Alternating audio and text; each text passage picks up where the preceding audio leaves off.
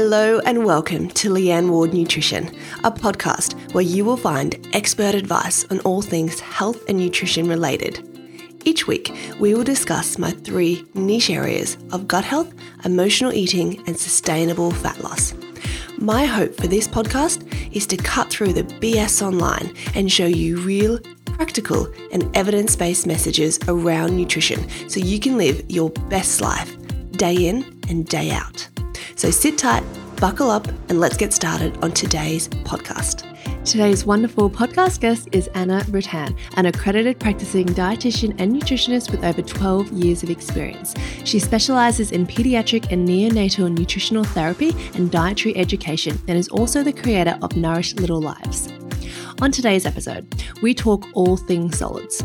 We talk about the best age to start babies on solids, the benefits of waiting until 6 months, the difference between purees and baby-led weaning, if one is better than the other, if you can do both, how to reduce the anxiety with babies with gagging and choking, and then we finish with Anna's favourite meal ideas for babies. You can follow Anna on Instagram. She is at Nourish Little Lives, or you can head to our website, which is nourishlittlelives.com.au. You've previously heard me talk about this episode's sponsor, Mac Nutrition Uni. As a reminder, MNU is fast becoming the gold standard when it comes to nutritional knowledge in the health and fitness industry. It's a 12-month, 100% evidence-based online nutrition course that can be completed alongside full-time work from anywhere in the world, and it qualifies you to be insured to practice as a nutritionist in over 25 countries around the world. Enrollments for the course opened yesterday, and they're only open for 2 weeks. Places are on a first-come, first-served basis, so get in quick. And remember, you can get a generous 90% off the enrollment fee using my coupon code Leanne90. Welcome, Anna, to the Leanne Ward Nutrition Podcast. Thank you for having me. I'm so excited to chat with you. I've been actually following you for such a long time, so I'm so excited to be a guest. Oh, lovely. Well, I'm so excited that you're a guest as well. It fits so well with our lifestyle at the moment because Mia's just started solids. So a little bit selfishly, I'd love to have you on the podcast today to pick your brains about all things starting solids. But just before we jump in, I think our listeners need to know that A, you're uni qualified, but B, you're also mum qualified. And I know you're both. So how many littlies do you have? I've got 3 kids. I have an 8-year-old, an almost 6-year-old, and my daughter is 2.5. So yeah, busy times. Yeah, busy times. But we make it work. Definitely. We've got the mum experience down pack. Tell us a little bit more about your background in terms of, being a dietitian and how you got into sort of the field of pediatric dietetics. Yeah, sure. So I've obviously done my Bachelor of Nutrition and Dietetics and graduated and actually went straight into clinical work. And I've actually worked in hospitals for about 12 years now. For the last 10 or so years, or 10 to 5 years, been specialising in pediatrics.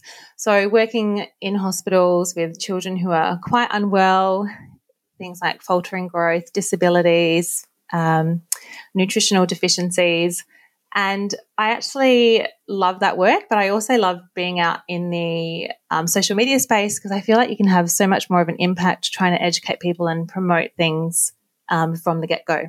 Absolutely. They're both rewarding, aren't they? Because I did probably 6 or 7 years as a clinical dietitian as well. And I feel like they're both such rewarding pathways. Like social media, you can reach so many people. You're working with more of like the weller population, I guess, whereas in hospitals, sometimes they're so critically unwell. And it's heartbreaking, isn't it? Sometimes just working with people and you're like, I don't even know if they're going to make it or, are they even going to come back? They're so unwell. So I feel like there's pros and cons to both, but it's so nice to have that experience across both areas, isn't it?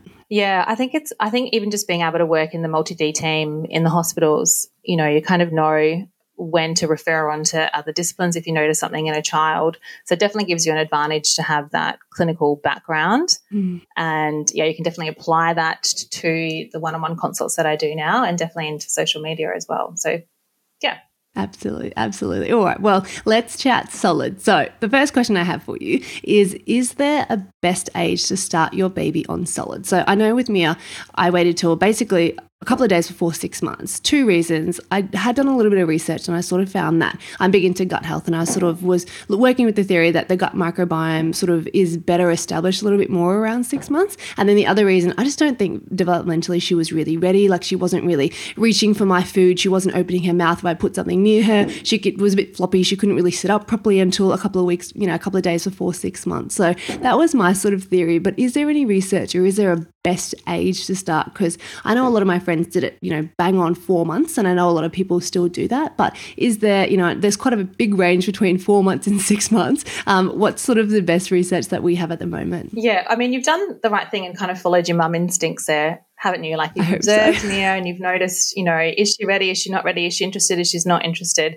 Mum instincts do play a really important part in anything that we do with our baby, especially starting solids.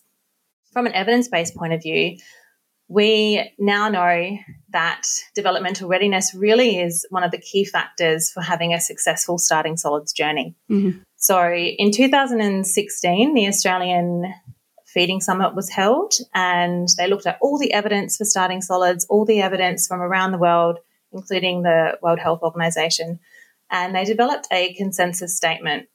So they kind of consolidated all the information.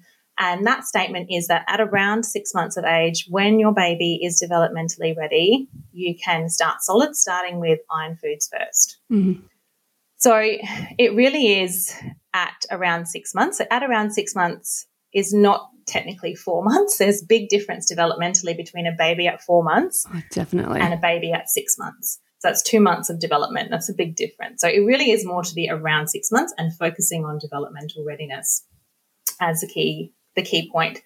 I think it's also important to look at the nutritional qualities of breast milk as well, because there's been so many studies on breast milk, and we know that breast milk will meet 100% of a baby's nutrition requirements until 6 months of age. Mm-hmm. So it is nutritionally complete. They don't actually need solids until that point in time. Mm-hmm. And if you're not breastfeeding, then the safe or the only alternative is infant formula, and that too can meet a baby's nutrition requirements until 6 months of age. Mm-hmm. So there's no hurry to start at 4 months. Definitely. Yeah. Focusing on developmental readiness is the key. Absolutely. And would you say there's any, benefit, or what reason would somebody have to start a baby at 4 months? Because I know that, I don't know if it's just sort of a thing that happens, or I know a lot of my mums in my mum's group and my friend circles, they're sort of the belief that we should be starting at 4 months. And I know the minute Mia hit 4 months, I was getting DMs on Instagram being like, has she started solids? What are you starting her on? And I just feel like, did it used to say, were the guidelines something around 4 months, or where has this come from that babies, should sort of be started at 4 months regardless of if they're ready or not? I felt a lot of pressure to start her at 4 months. And I really, even my GP, really, to be honest, she said to me at 4 months, when she got her 4 month needle, she said to me, has she started solids yet? And I said to her, she can't even sit up. She's super floppy. She's not interested. And I just said, I don't really feel comfortable starting her. And she said, aren't you a dietitian? And I was like, yeah, but yeah, that's why I'm not starting. Yeah. It's so interesting, isn't it? And look, it is, I think we have to understand that there has been a massive paradigm shift. And like with all evidence, it takes 10 years of the evidence before we actually put it into practice. So we have to understand that a lot of people that are still practicing in this health space, even GPs, even healthcare nurses, are not up to date with the current evidence base for recommending solids. So in this case, the evidence 100% supports starting solids at around 6 months of age and not earlier.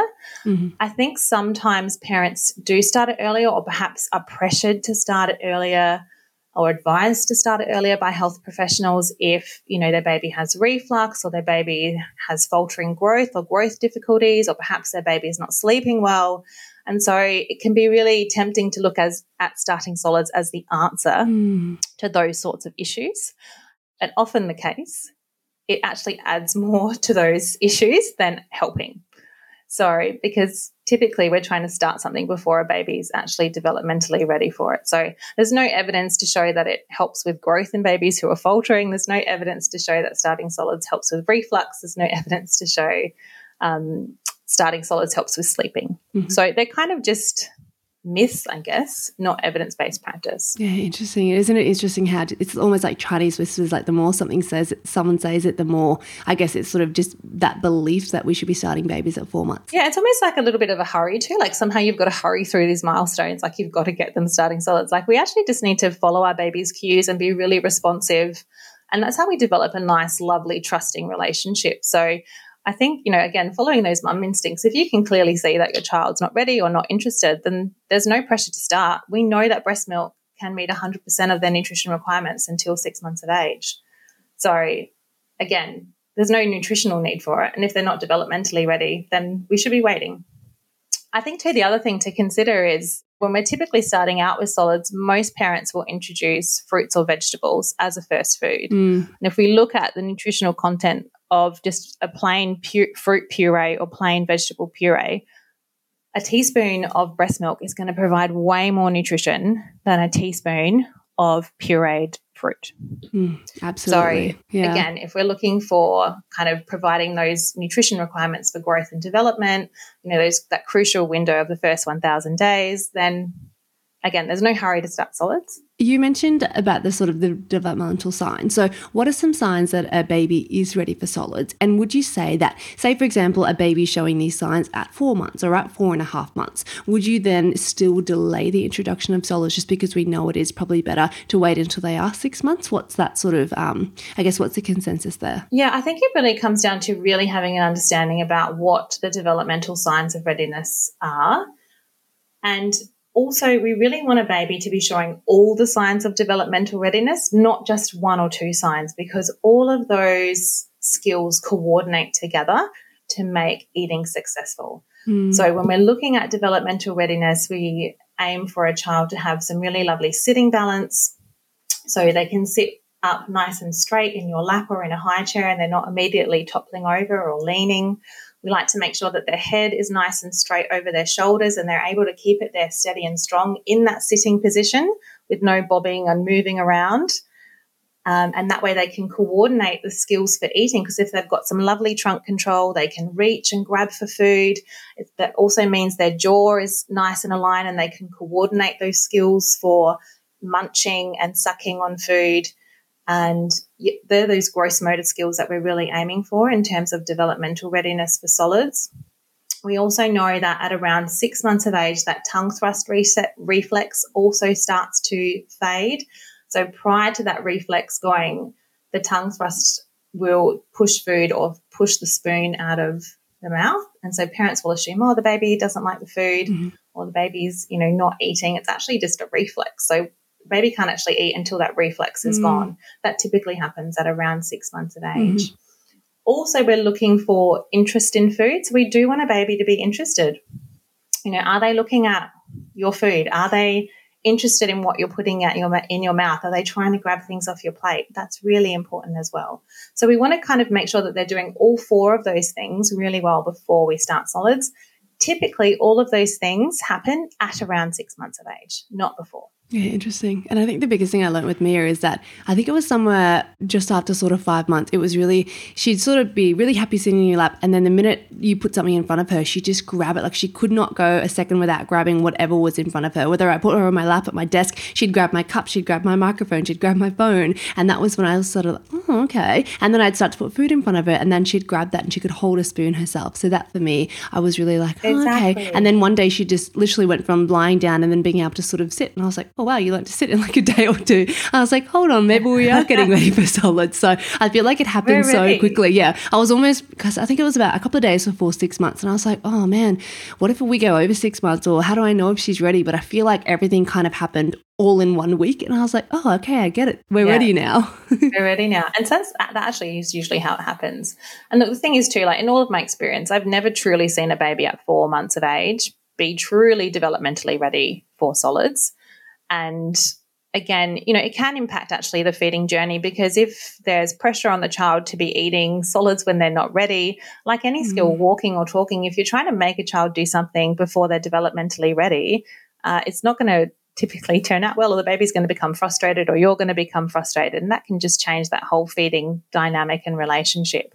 So we know that babies take better to solids the closer they are to 6 months of age. And how long would you go past 6 months before you would say it's a problem? So I had a lovely lady DM me and she said, I know you just started Mia. My bub's 3 months ahead of Mia, so she's 8 months, but she's showing no interest and we haven't started solids yet. I've tried a few times and she just turns her head away. So when would you start to be worried, or when would you say, okay, you definitely need to introduce by X amount of time? Is there a set time, or is it just, somewhere within that sort of 6 to, 9 month age bracket or something? No, there definitely is a set time. There's kind of a small window of opportunity where babies take really well to solids, and it is around that 6 to 8 months of age. So you do want to kind of get in at around 6 months. We also have to understand that breast milk at 6 months of age is not going to meet 100% of nutrition requirements anymore. So they need sources of iron, they need sources of protein and fat as well in their diet.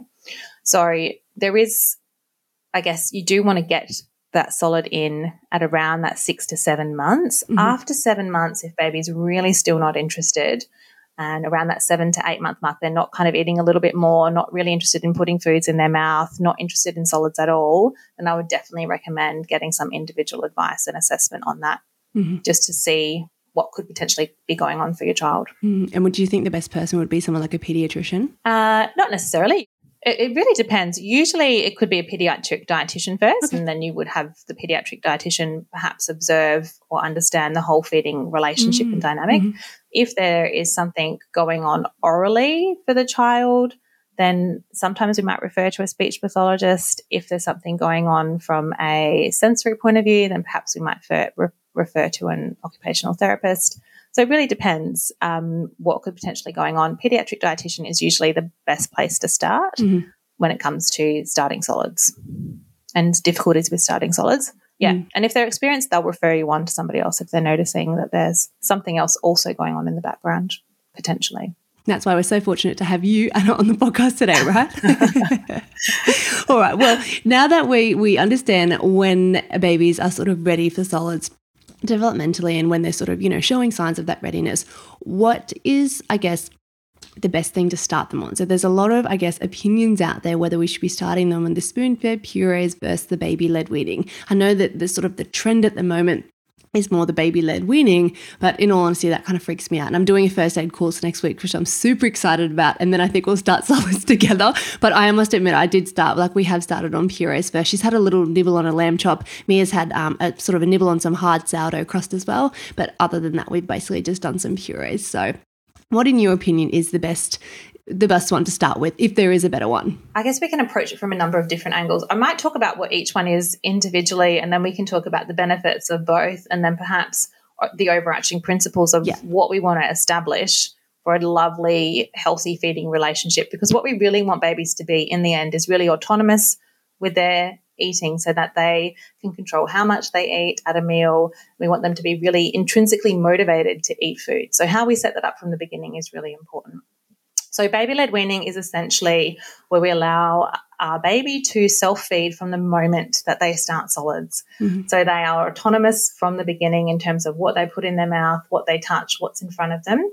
And it's basically our job, I guess, to provide the food, and the baby's job to decide if they eat and how much they eat. Baby-led weaning has benefits. There have been studies done on baby-led weaning that show that longer-term babies can be less fussy when compared to traditional spoon feeding at around 18 to 5 months of age. There's studies that have shown that some babies are at lower risk of obesity. Some studies have also shown that babies are a little bit more advanced in their skills because they've been self-feeding for a little bit longer. So there's definitely some advantages. I guess it also helps when we're looking at preparing food, because with baby-led weaning, you're often giving your baby something that's on your plate or part of the family meal from the moment they start solids. We're not preparing separate baby food. So it does make it a little bit easier if you're trying to coordinate meals and you're busy and you're only kind of cooking one meal. And then making it appropriate for your baby. So that works as well. With baby-led weaning, it is important to make sure that you're serving things in a safe way. There have been studies done on baby-led weaning to look at the risk of choking, and they have shown that there's no increased risk of choking with baby-led weaning when compared to traditional spoon feeding. But it is important just to understand how to serve food so that it's in a safe way. With traditional spoon feeding, we're essentially giving them the food in a puree form and feeding it to the child on a spoon, and then kind of slowly progressing through textures as the baby starts to develop skills.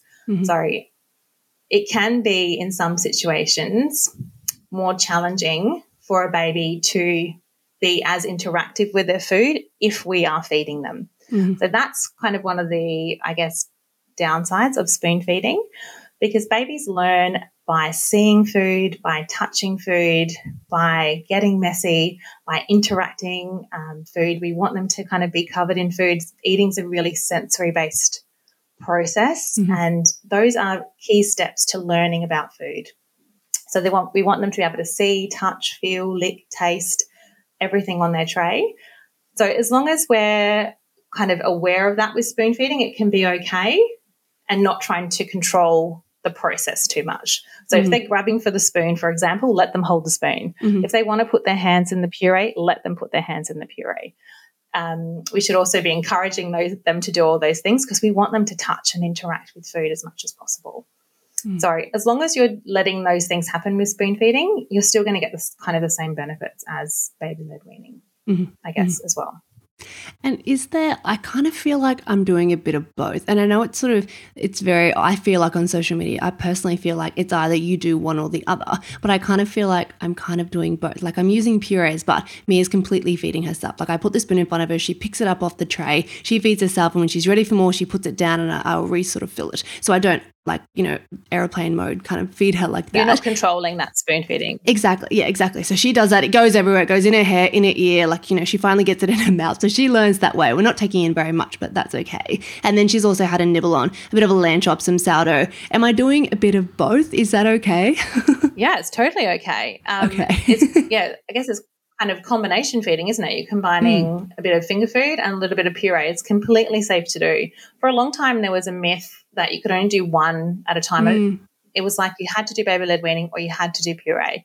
And this kind of stemmed from the idea, not from professionals, mind you, but from people who were promoting baby-led weaning, that you could only do one thing at a time. So your baby couldn't learn to eat purees and learn to eat finger food at the same time, which, of course, when you look at it from an evidence-based point of view, doesn't make any sense, because your baby has to coordinate multiple skills when they're eating solids. They have to, hold their body upright. They have to use all their senses.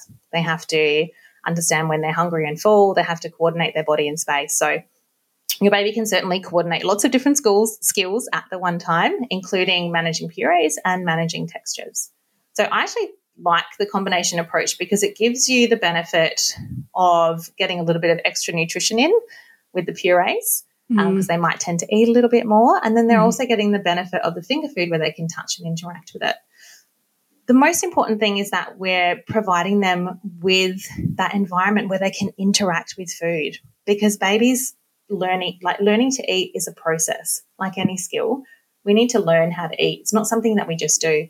Baby doesn't just get given food and they're going to start eating straight away. They need to learn how to eat. They might only eat a teaspoon to start out with for the first few weeks. So it takes a little bit of time to start taking in food. And we need to remember that interaction with food and building some nice or having some nice sensory exposures to food is really important for learning about it. And they love it, don't they? Like Mia loves nothing more than putting her hands in everything, getting it everywhere. Exactly. We even bought one of those catcher things for the high chair. And it's where the food just still goes a metre past that. Yeah, exactly. And look, you can never really know how much your baby eats when you're feeding them, and that's okay. I always kind of encourage parents to not focus on volume, but focus on learning. Have you provided a rich learning experience for them? Have they had a great time interacting with food? Have they touched and licked and tasted things on their plate? Then that's a really successful meal. Love it. All right. Well, can I be super cheeky, Anna, and ask what you did with your 3 kids? Did you start with more purees, or did you do baby-led weaning? Did you do the combination? Yeah, great question. When I started Leo, that was 8 years ago now. And, I did, even as a dietitian, got pressured by my pediatrician to start at 4 months of age. So we did start a little bit earlier for Leo and started on purees, but then I quickly kind of realised that wasn't going to work for us. So we stopped and waited until he was ready, and then we went straight to finger food. my middle child, Harvey, there was no way you were going to get a spoon anywhere near his mouth. And lots of babies are like this. They just do not like the spoon. They don't like purees, and that's okay. So we've got to follow our baby's cues. So in that case, we did 100% baby-led weaning with him because it just was not going to happen with purees. And then with my daughter, we did a mix of both because she was quite happy to have purees and she was also loved finger food. So I think, you can – even within your own children, you're going to have little differences. Yeah. It's okay to be responsive and follow their cues. And there's no real right or wrong way. As I said, that most important thing is that they're allowed to interact with the food. It's not so much the texture that's the issue. It's more so that they're being autonomous in the feeding process, whether it's with a spoon or whether it's with finger food. I will point out, though, that with purees, it is really important to progress textures because sometimes we get stuck on puree. Yeah. And then parents don't know how to progress. So there's a key window for getting lumps into a baby's diet. We know that if we don't get lumps in before 8 to 9 months of age, that there is an increased risk of them being a lot fussier as they get older. It's like we miss that window for them to take on lumps and they can kind of get stuck on those purees. So we do want to make sure we're getting in some lumpy textures. Generally, I like to recommend to parents, if you're on puree and your baby is kind of regularly having a teaspoon or so of puree, you can go straight to mashed or start progressing with a little bit of lumpy food or start adding in some finger food as well.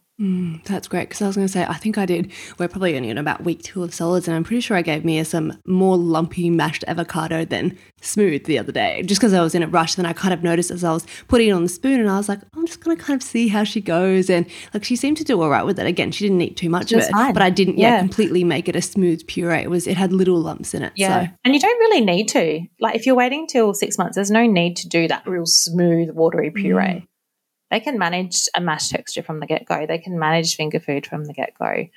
Just make sure that you're progressing. Yeah, and I just love having experts like you on because if you just were like, I was at the supermarket and I was just having a look in the, the baby range of what was available in terms of purees and that sort of thing. I'm a busy mum. I work full time. I've got a little bub and I was like, I don't have time to blend and puree everything myself. I was like, I'm just going to see what's available at the supermarket. Yeah. And wasn't it interesting that everything is basically smooth puree until it says 8 months. And there's a very clear statement on pretty much every brand's packet, not until 8 months, not until 10 months, not until 12 months. So isn't that interesting? I guess that's what like a safety and liability thing from companies? Potentially a safety and liability thing.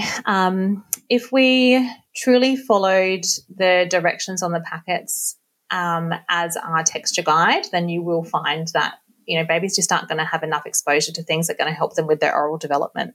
They need texture to help and chew. Babies don't need teeth to chew food. They actually can do what's called early munching patterns just using their gums. They can squish food with their tongue and onto the roof of their mouth.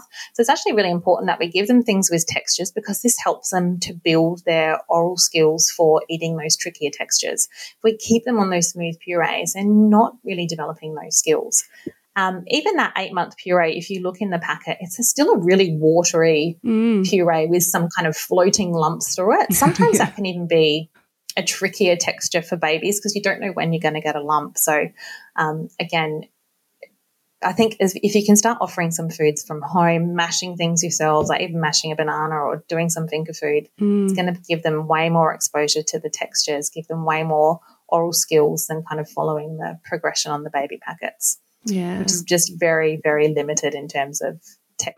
Yeah, and pretty kind of like old school from what we really do know around the baby-led weaning and the different benefits of it, isn't it? Yeah, absolutely. And I think too, even nutritionally, of course, they're okay sometimes, but they really don't provide a huge amount in terms of nutrition compared to what you could offer your baby at home. So they're quite low in iron. There was a study done just recently from New Zealand and it showed that, a baby would need to eat 2 kilograms of shelf baby food to meet their nutrition requirements for iron, which is impossible. Obviously, we'd never recommend doing that. It works out to be about 14 packets of baby food in a day. So, again, use sporadically, not an issue, as long as you're providing lots of other iron sources in their diet. So, yeah, from a texture point of view, from a learning point of view, from a nutritional point of view, not for everyday use, but certainly sometimes is okay. Yeah, out and about if you're traveling or if you're on the road or something or if you're going to a park. It's convenient, isn't it? It's convenient, yeah, exactly. Yeah.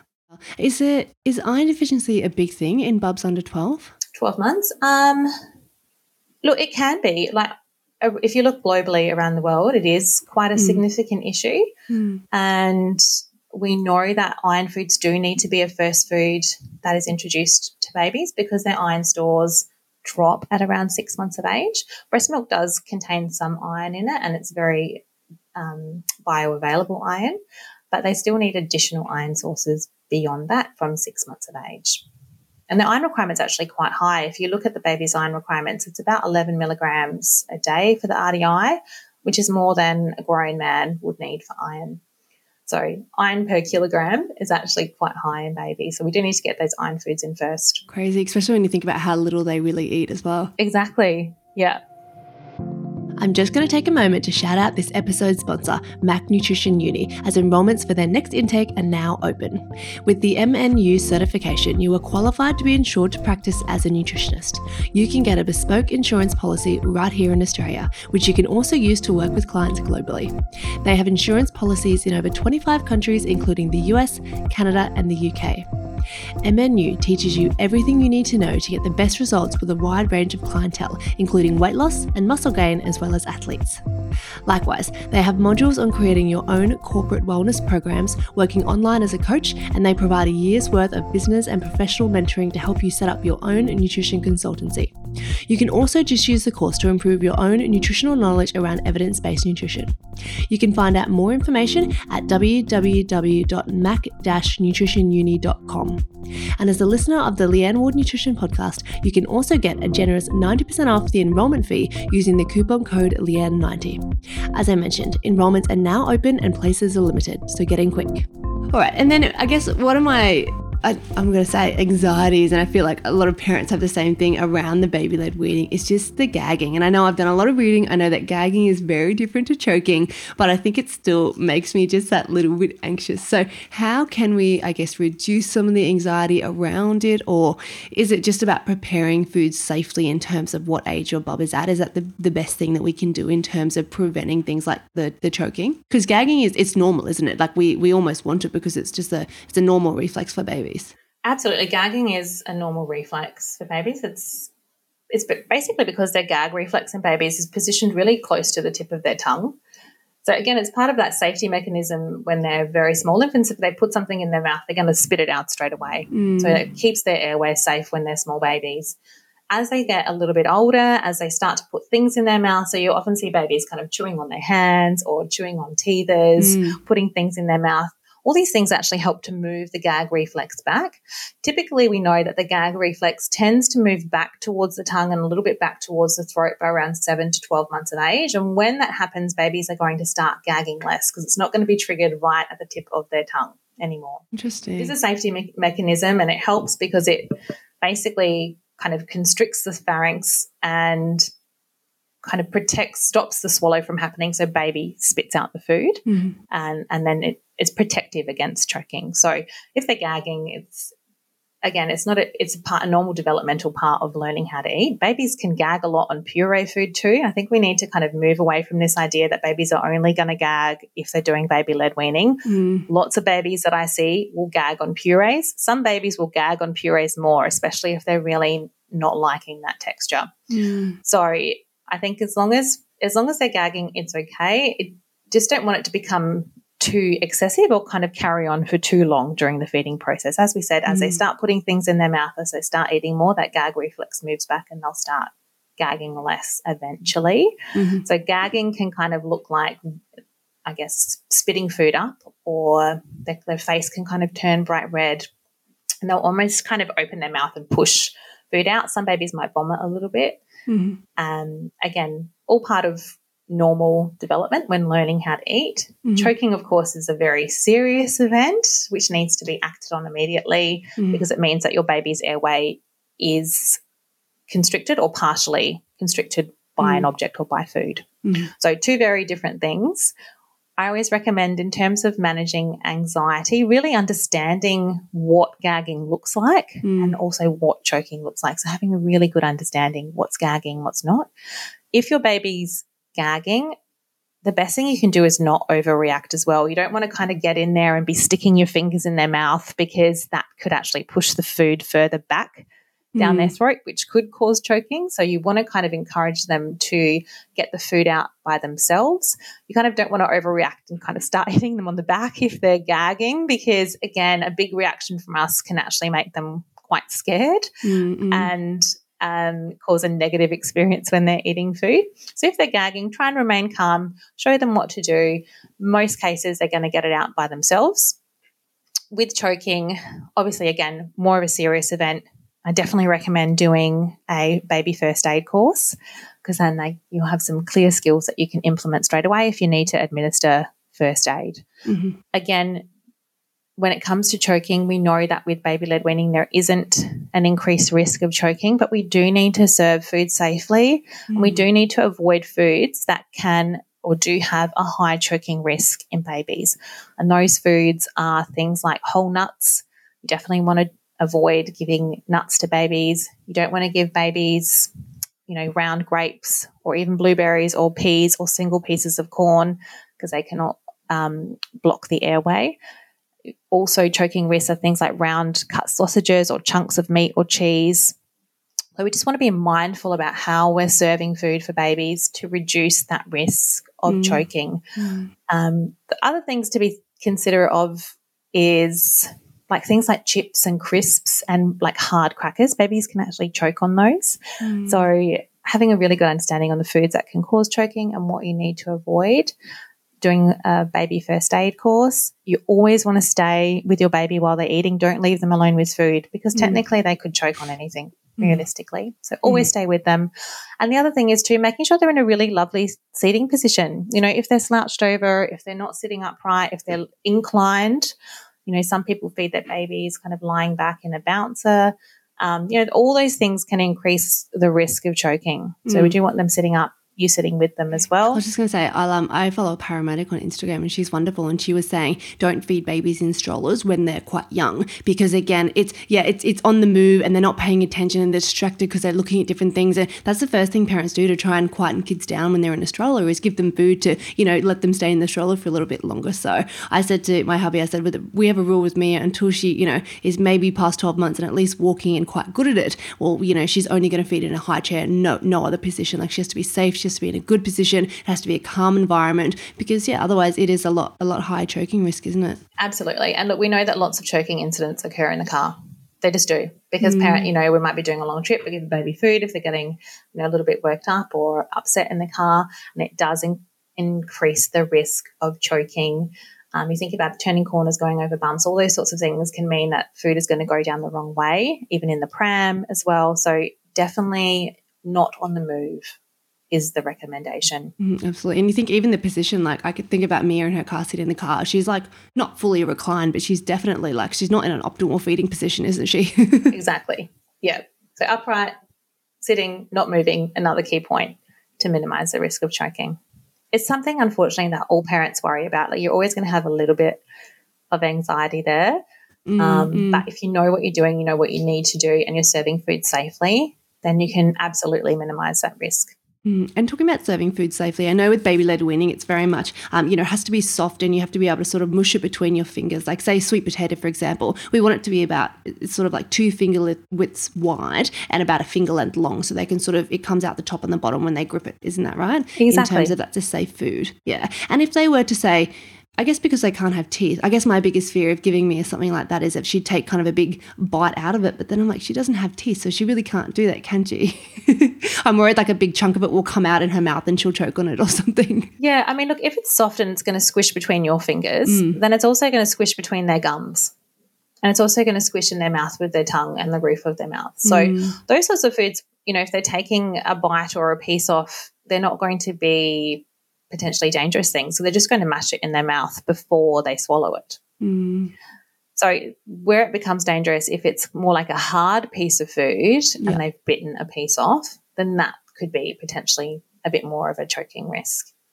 Generally with baby-led weaning, in those early stages, 6 to 8 months, bigger is better, so that they can't put something teeny tiny in their mouth, like a corn kernel. It's safer to serve corn on the cob, as an example. But even if they were, say, biting, because I've seen corn in a cob, and again, I swear it gives me anxiety as well. I swear everything does around feeding babies. But I think, oh, well, what if they take a little sort of nibble off it and a corn kernel then comes off the cob? Or is that not possible because they don't have teeth? Are they more likely to kind of just suck the juices out? Yeah, at that point, at that stage, they wouldn't have the strength to kind of bite an actual corn whole off the cob. They'll munch on it and they might break a piece off. But by breaking a small piece off, it's not that round kernel shape. You've kind of changed the shape of it. So usually to minimise risk of choking, we don't want to not serve the foods. We want to change the shape of the food or change the texture of the food to make it safe. So, for example, I wouldn't serve like an apple piece uncooked that baby could take a bite out of, but I would serve cooked apple pieces and I would serve grated apple. Mm-mm. So it's just about knowing how to serve everyday foods in the safest way possible. And you have a wonderful ebook on that, don't you? I do have an ebook on that, yeah, with lots of little examples that you can take a look and get ideas from. Absolutely. Wonderful. It's on your website? It's on the website, yeah. Wonderful. We'll get you to let our listeners know about that later, because I'm sure they're thinking, well, this is all great, Anna, but how do I know what this looks like, or how do I know how to serve the food safely? Exactly. Yeah, exactly. No, there is stuff up on my Instagram page as well, just showing people how to kind of serve everyday foods or family foods to babies. Wonderful. And your Instagram, let our listeners know? Oh, it's at Nourish Little Lives. All right. Well, how do we know, I guess, in the very beginning, bubs aren't eating a whole lot, but how do we know if enough is enough? I guess, they always say breast milk or infant formula should be the sole source of nutrition up until 6 months. And then really it's a main, source up until 12 months. So at the moment, we're only 2 weeks in. I haven't dropped any of Mia's feeds yet. She's just not really taking in much at all. But I guess as they start to grow and as they start to eat more, that's when we sort of taper it down. But when would we be concerned that a baby isn't eating enough? Are we just tracking growth, or is there certain milestones they should be reaching in terms of amounts of foods as they grow? Yeah, that's a really good question. There's no real guide in terms of amounts of food for baby. We need to understand that learning to eat is a really slow, gradual process. So, from the moment starting solids to managing, 100 ml of food is on average about 46 days. So it takes about a month. Over a month, and a half to even get to managing just 100 ml of food. So it is a slow process. We do recommend just starting out slowly, starting out with 1 meal a day, making sure we're offering breastfeed, or if you're formula feeding, do formula feed first before you offer solids, because that is still the nutritional priority up until 12 months of age. And how much a baby eats is really not our job to control. It's our job to provide the food and provide them with a lovely, supportive and safe feeding environment. So it comes back down to that division of responsibility. We provide and child decides. It's really up to the child to decide if they eat and how much they eat. Healthy growing babies are really good at knowing when they're hungry and when they're full. And they will give you clear signs when they're not interested in the meal. And you have to be 100% comfortable to stop the meal when they're showing you they're not interested. And those cues could be really subtle. It could just be turning your head away. It could be staring off into space as really kind of subtle cues for fullness or losing interest. And then it can kind of escalate if we're not listening to getting really irritated in the high chair or starting to cry or throwing their hands up. Yeah. So, we just need to follow our baby's cues for hunger and fullness and know that it's normal for babies to eat more one day than the next, or they might eat more at one meal than the next meal. And that's okay. We need to be really responsive.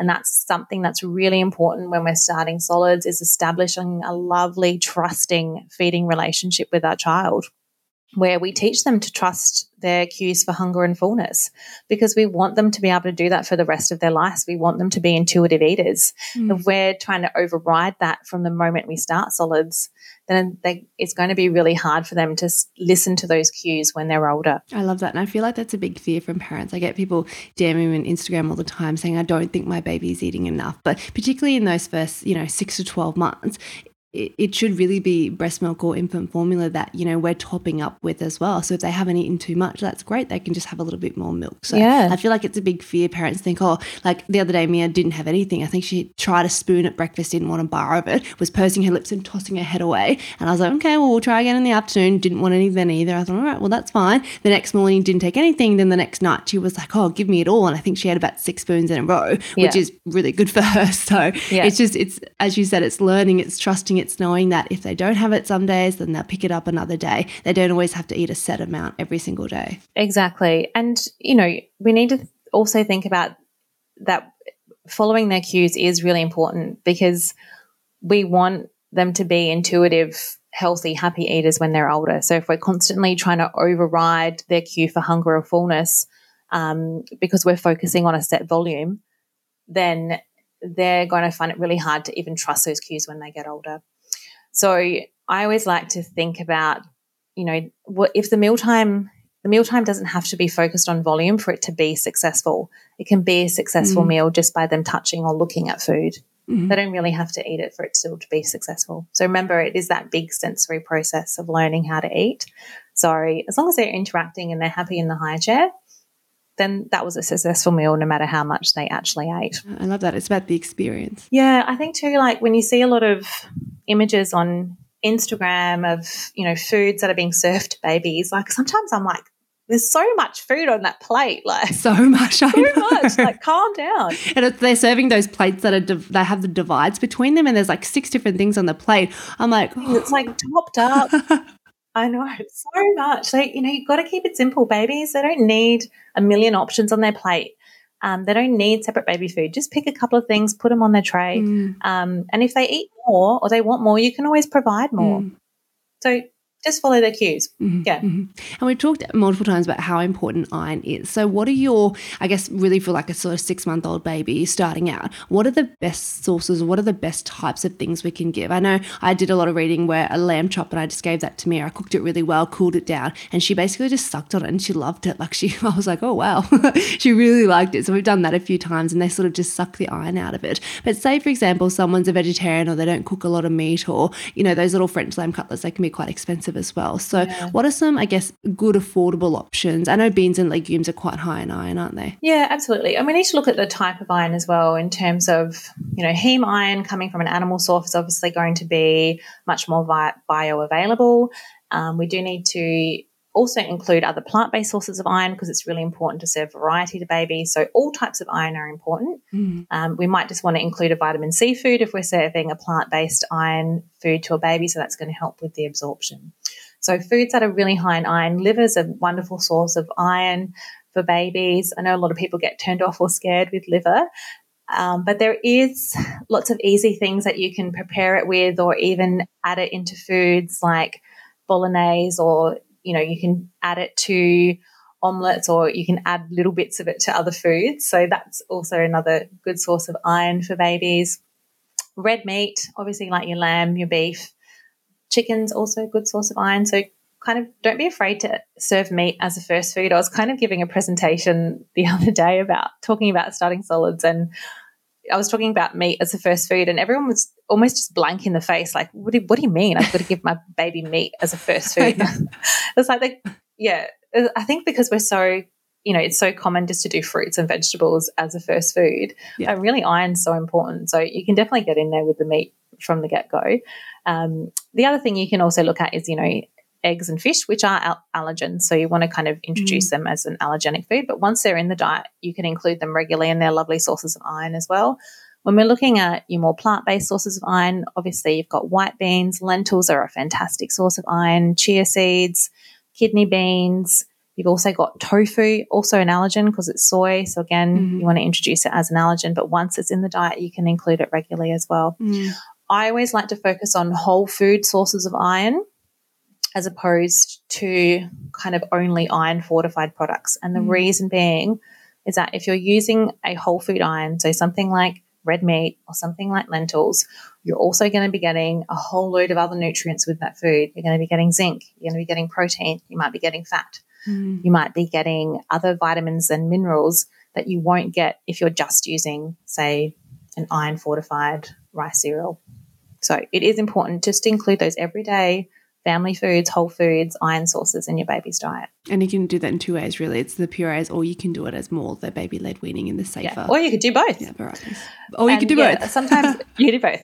So some people are really kind of nervous about doing meat for babies. So then I recommend, okay, let's puree the meat portion, and then you can do some lovely soft vegetable sticks for your finger food.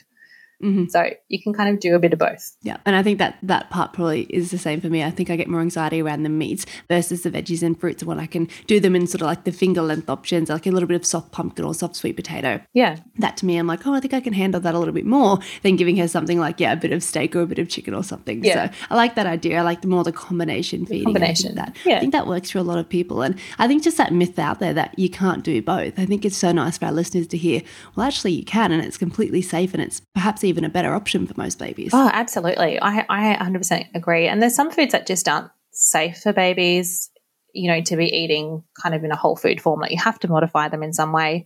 And so, you almost need to be able to serve them on a spoon for baby to eat them.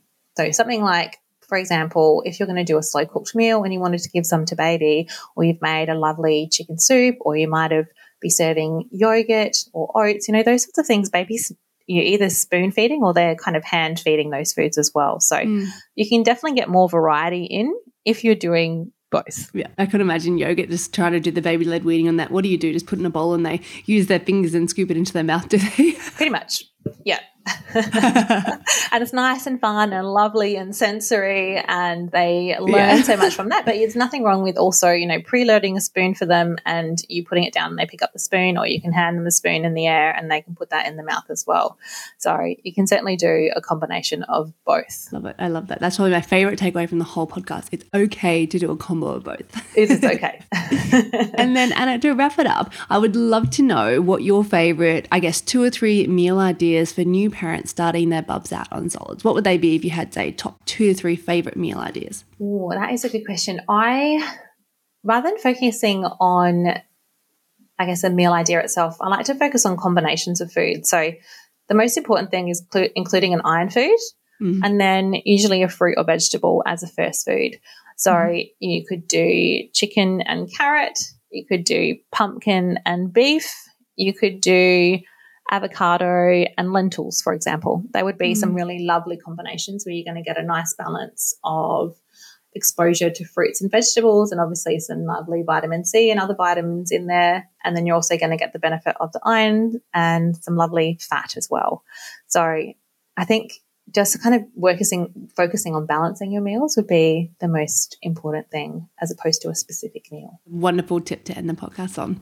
Thank you so much for joining us today.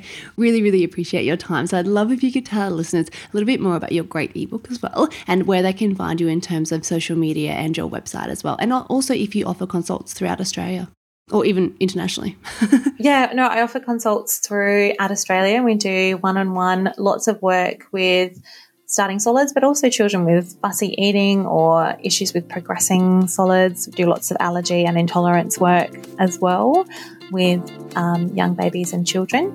So you can definitely find all that information on the website. It's www.nourishedlittlelives.com.au. You can also find the link to the shop there and the link to the ebook. I've also got a lovely little allergen introduction chart, which helps you keep track of all your allergen introductions and stages through a number of progressions. So the ebook's about over 100 pages of evidence-based information. Everything is referenced. It also includes recipes and specific instructions for how to introduce allergens as well. So I've tried to put in there everything that I would want to know about starting solids into the one place. So you can find all the information in one spot, basically. Wonderful. Well, thank you so much again for joining us. You've given us so much wisdom today, and I'm very excited to let our listeners know that Anna will be back for a part 2 on the potty, answering all of our listener questions. So plenty more of wisdom to come. Stay tuned for the next episode. Thank you so much again for joining us today. Thank you so much for having me. It's been a pleasure.